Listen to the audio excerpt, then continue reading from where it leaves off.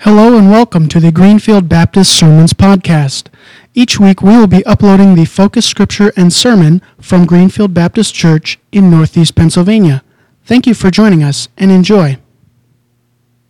Thank you for bringing us to your house, for having an opportunity to worship, Lord, to be in your sanctuary. We ask, Lord, that you would quiet our hearts, that you would guide our thoughts, that we would grow closer to you this morning as we seek you through worship, through your word.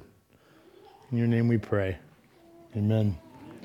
The scriptures this morning is Luke chapter 24, verses 36 through 49. While they were still talking about this, Jesus himself stood among them and said to them, "Peace be with you." They were startled and frightened, thinking they saw a ghost. He said to them, "Why are you troubled? Why do doubts rise in your minds? Look at my hands and my feet. Is it I myself? Touch me and see.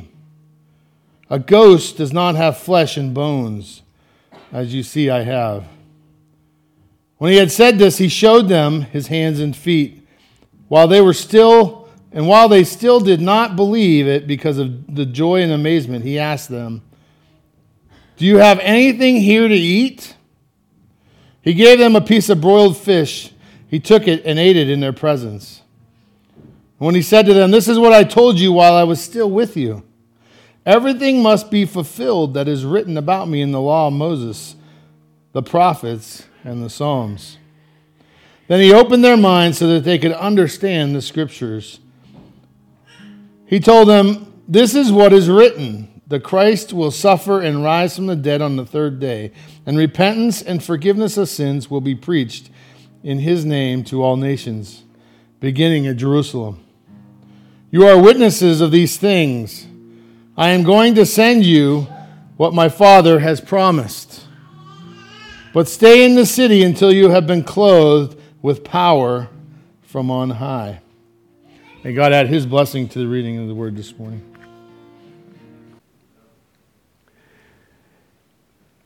The first point that we want to make this morning is exactly what we've been doing here today. Jesus' presence comes to us when we commune with other believers. When we share what Jesus has done for us, we can sense the presence of the Lord even in that conversation of sharing. Reminds me of last Tuesday, we had a funeral here at the church, and after the funeral, a dinner.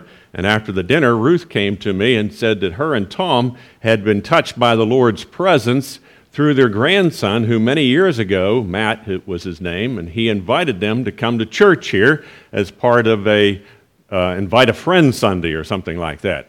And so she said she felt the presence of the Lord in that invitation and was surprised that her husband was so receptive to that idea, and they began to attend the church. In that conversation, in her testimony, in her witness, I could sense the presence of the Lord there in the dining room as we were eating together. Jesus' presence comes to us when we commune, when we talk, when we fellowship with other believers. In Luke 24:36, it says, "While they were still talking about this, Jesus himself stood among them and said to them, 'Peace be with you.'" They had been talking about Jesus' resurrection earlier that day, how the ladies had found the tomb was empty and seen some angels. A couple of the other disciples had gone, and sure enough, the tomb was empty. They didn't see Jesus, but the tomb was empty. And then the two people who had gone to Emmaus, on the road to Emmaus, had met Jesus as they went along the way, and he was revealed to them in the breaking of the bread. We talked about that a week ago in our sermon. And so Jesus' presence is always with us, but we have to recognize it and know that he wants to be with us. He wants to bring his peaceful presence with us if we're willing to share what he has done with us and if we are willing to receive what Jesus has done to other people. And then secondly, Jesus' presence can be sometimes frightening. Even in the wish and the desire to have Jesus' presence with us, we don't always know what exactly that's going to mean and what exactly that's going to look like. I'm reminded a few years ago when we had an ecumenical worship service in East Fairmont High School, It was right after the events of 9/11, and many communities, probably your community, had a joint community worship, prayer, and praise time. Well, we got into that worship, prayer, and praise time, and there were all kinds of things going on in that meeting that you and I as Baptists don't generally see on Sunday morning. I mean, we had people who were slain in the Spirit, falling on the ground. We had people running up and down the aisles praising the Lord and shouting hallelujah. And we had people who came forward and they were healed and proclaimed they had been. And of course, there's nothing wrong with any of that. It's just that, it kind of frightened me because being an old state Baptist as I was, I just hadn't seen too many people slain in the Spirit before and several of those other things that happened. But it was exciting because the presence of the Lord was there that morning or that afternoon. And you couldn't doubt it at all. So sometimes Jesus' presence is frightening, and that's what happened here in Luke 24. They were startled and frightened and thinking they saw a ghost. I mean, these disciples weren't used to seeing guys that they saw die 2 or 3 days ago now all of a sudden appear in front of them. And so it's no wonder they thought they were seeing a ghost. And Jesus said to them, "Why are you troubled, and why do doubts rise in your minds?" And so he wanted to assure them that sure enough, he was there, and even though it's a frightening experience, he wanted them to know his reality. And then third, Jesus' presence reminds us of his two natures, his dual nature. Jesus was God, and Jesus was man. We celebrate that at Christmas time when we have a big word called incarnation in our vocabulary. The Word became flesh and dwelt among us, John says. God became flesh. So Jesus is God, but Jesus is also man. Some of our churches have on the communion table, or in the altar, they call it in the Catholic Church, they have two candles. And one candle represents Jesus' humanity as the light of the world. Jesus was the light that shone in the darkness there in a real human sense as he ministered in Galilee many years ago. But then also is the other candle on the table, and that's the candle of Jesus' divinity, representing Jesus' divine nature. And Jesus is certainly the light more than just of this world. Jesus is the light of the universe. He shines forth his light in the creation and in the world around us all the time. And so Jesus, as he came into the presence of the disciples that morning, or that afternoon, whenever it was, I guess, he was representing both his human nature and his divine nature. So he says, "Look at my hands and my feet. It is I myself. Touch me and see. A ghost does not have flesh and bones as you see I have." When he had said this, he showed them his hands and his feet. And while they still did not believe it, because of their joy and amazement, he asked them, "Do you have anything to eat?" And they gave him a piece of broiled fish, and he took it and ate it in their presence. Jesus' presence reminds us of his unique nature as a man and as God. And it also reminds us of our frailty in relationship, our own sinful humanity. And so people like Isaiah the prophet said, "Woe is me, for I am undone. I'm a man of unclean lips, and I dwell in the midst of a people of unclean lips. For my eyes have seen the glory of God." Isaiah had a pre-recognition of this Messiah who was to come, Jesus. And then the disciples themselves actually experienced Jesus when he came. And he showed them his hands, the scars in his hands and feet, and he showed them that he was really flesh and blood, and he ate that fish with them. The interesting thing is that many times we forget is that Jesus continues to be bone and flesh. Jesus continues in heaven with those nail prints in his hands and his feet. And someday we're going to see Jesus face to face. If we believe in Jesus as our Lord and Savior, we're going to see him, and he's going to invite us to what the book of Revelation calls the marriage supper of the Lamb. And that's a great celebration feast at the end of time when Jesus invites all his believers to come and to see his nail prints in his hands and to see that, yes, indeed, he was real and he still is real, just as he is in heaven right now, interceding for us in that same glorified body that he displayed to the disciples that day. He's there interceding for us. So as we have our prayer time, I don't know about you, but sometimes I just kind of get overwhelmed. My goodness, there's a lot of concerns here, a lot of needs here. But we don't have to worry because God is greater than all those needs that we've mentioned here this morning.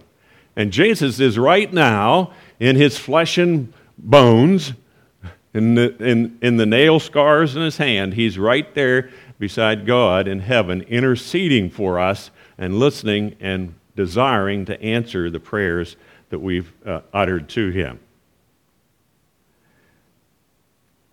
And then we have Jesus' presence brings understanding of Scripture. Jesus' presence brings understanding of Scripture, and our understanding a little bit better, at least, of what salvation means. You've probably had some friends like I have who said, you know, after I became a Christian, all of a sudden Bible verses that I didn't have a clue what they meant, all of a sudden those verses mean something to me now. Maybe you were like I was. You grew up as a child in the church and you memorized many scripture verses, part of the Sunday school thing. And we went to Camp Judson like you folks do. And the church would pay our way to Camp Judson in those days, but there was one thing we had to do, and that is we had to memorize our scripture verses for the Sunday school lessons. And if you memorized them all, then the church paid your full way to go to camp. And that was a great way to get kids to memorize scriptures. But the thing was, before I was a Christian, I could memorize all the scriptures in the world, and, you know, they were okay, but didn't really mean anything. But then whenever I committed my life to Jesus and really surrendered to following his will, all of a sudden those scripture verses that I had put to memory years and years in the past, now they mean something to me. And those songs that I heard my mom and dad sing in church didn't really mean a whole lot to me then, but now those songs really touch my life because Jesus' presence brings understanding of Scripture and what it means to be saved. Notice the three parts of the Scripture that Jesus mentions here as we read this. He said to them, "This is what I told you while I was still with you. Everything must be fulfilled that is written about me in the law of Moses, the prophets, and the Psalms." So we see Jesus divides the Scripture up into three different parts. And so it says that he opened their minds so they could understand the Scriptures. He told them, this is what is written, the Christ will suffer and rise from the dead on the third day. Jesus is saying that this whole idea of salvation, this whole concept of salvation, this whole plan of salvation and the way it was carried out through his death and resurrection, this was all planned way ahead. This isn't something that all of a sudden God had to come up with at the last minute when Jesus faced the cross. But rather through the law and the prophets and through the book of Psalms and the Old Testament, it prophesied about Jesus and told that this would all happen to him.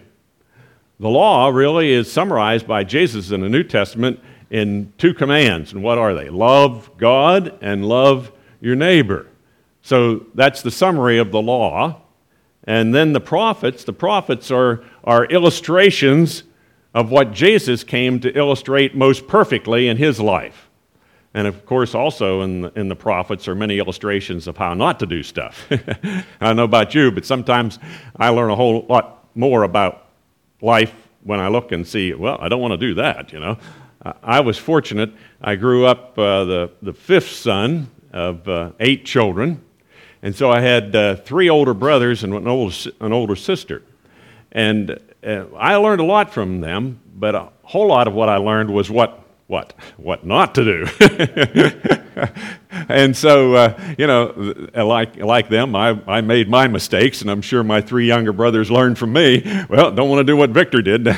So sometimes we learn not only what we should do from the prophets, from the writings, from the illustrations of the Old Testament, but we also learn what we should not do from their examples. And then the Psalms are putting into practice what we know of the law and what we see illustrated through the prophets. The Psalms are psalms of worship, such as we had here this morning. Mark led us in one. Was that Psalms, third Psalm? I think it was Psalm 3. Yeah, right. And that one is a good example of a psalm of worship. And so we put into practice what we know in our heads God is love, and what we've seen through the Scripture and through the lives of others, we put it into practice as we worship in God's presence. And that's the reason Jesus brings understanding of Scripture to us. Some people in my family have had troubles with that. And my dad would say, well, go back and read it again. Have you ever had a teacher do that? Yeah, they ask you a question and you say, I don't know the answer. Well, go back and read it again. And that's what the Bible's for, is you can go back and read it again and see those illustrations. Reminds me a little bit of when I learned to drive. All of us that have learned to drive had 3 parts to that learning to drive thing. The first part was they gave you this little manual. And in that manual, it told you all the laws of the road. This is what you're supposed to do. Drive on the right side of the road. Don't go over the speed limit, so on and so forth. Those are the laws of the road, and you learn those. And then also, you were given illustrations about those laws, so that they said, drive on the right side of the road. They had an illustration there, and there was a dotted line down the middle of the road, and you're supposed to drive on this side of that dotted line. And so, illustrations of how to drive. But the third part of that then was what? Yeah, you had to actually go out there and drive, didn't you? You had a driver's ed teacher that took you out and said, here's how you parallel park, and they demonstrated for you how to parallel park, and then you did it.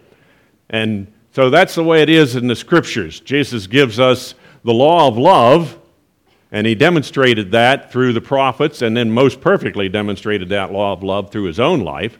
And then the Scriptures give us the Psalms of worship, and Jesus also worshiped with his disciples many times, and they used the Psalms and the liturgies of the Old Testament because they knew those, and they were Jewish believers at that time. So Jesus' presence brings the understanding of Scripture and what it means to be saved. And then next, Jesus' presence results in a desire to tell other people about him, in a desire for evangelism at home and in the communities where you live, and a desire to share the gospel worldwide. And I'm so thankful to be a part of your church for a brief time and to see how you have been historically involved in outreach to your community, evangelism, inviting other people to know Jesus. And you have historically been supporters of mission around the world. And there are hundreds of people in this community who know Jesus, who have been brought a step closer to Jesus at least through your desire for evangelism. And there are thousands of people around the world whose lives have been touched because you have sacrificially given to missions around the world. And so today we get to hear another aspect of how that evangelism around the world will happen in Malaysia. And if you can stay for Sunday school or come back for fellowship time after church, you'll be able to see that desire for evangelism and world mission alive and well here at Greenfield Baptist Church and in the lives of missionaries around the world. Now, the Bible uses a strange word in some ways to describe our allegiance to Jesus' presence and this desire to do evangelism. And that word is slavery. Paul calls himself a slave of Jesus Christ. And then Peter says that, and several of the other disciples talk about being enslaved to Christ, the servant of Christ, it says in the King James Version, but in the Greek it's the same word, slave, servant, or whatever. A slave is someone whose complete life is centered around helping someone else. And that's what it should be for us as Christians. We are in slavery to the cause of evangelism. We're in slavery, so to speak, to the cause of world missions. Maybe you know some people who are like that. You think of Adoniram Judson. He's a historic figure, one of our First Baptist missionaries. And he went to Burma to tell the good news about Jesus in 1812, I believe it was. And started, as a result of that, the American Foreign Mission Society for the Propagation of the Gospel in Foreign Parts. That's what they called it in those days. Now we just call it international ministries or foreign missions. But Judson and his friend Rice started that triennial convention of Baptists where they got together once every 3 years and celebrated what the missionaries were doing and encouraged one another in the churches and individually to give more to missions around the world. But Rice and Judson were enslaved to that mission. And so today we have millions of people around the world who are Christians because of that enslavery to world missions. In fact, some of those missionaries have come back a second time, haven't they? So right here in Erie, we have some descendants of those first Burmese Christians who are now worshiping here with us. And those Burmese Christians are reinvigorating churches here in this community and in Buffalo and in other places around the United States because they're really enthusiastic about their faith. And they're bringing new life to the churches that originally brought them new life in Christ over 200 years ago. So Jesus' presence results in a desire for evangelism.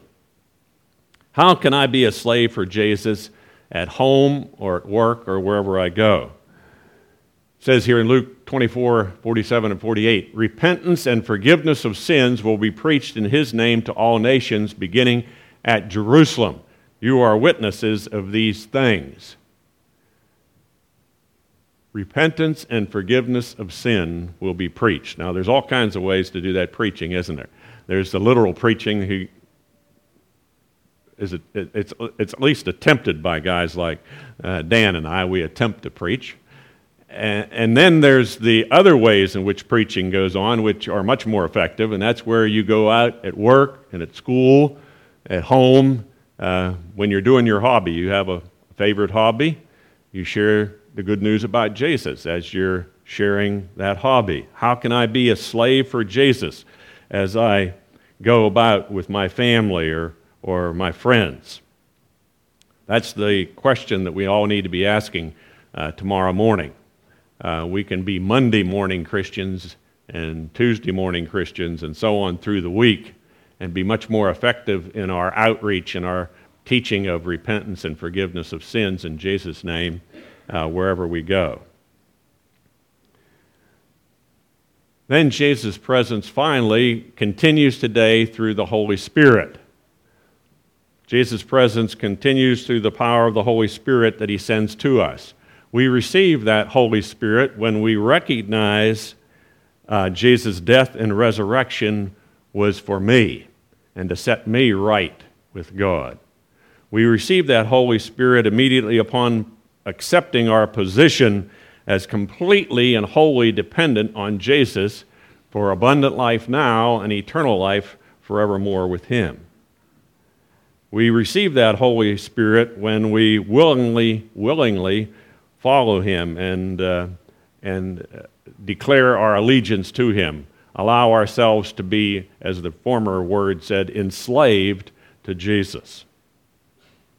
The question again for us is, are we experiencing Jesus' presence in our life?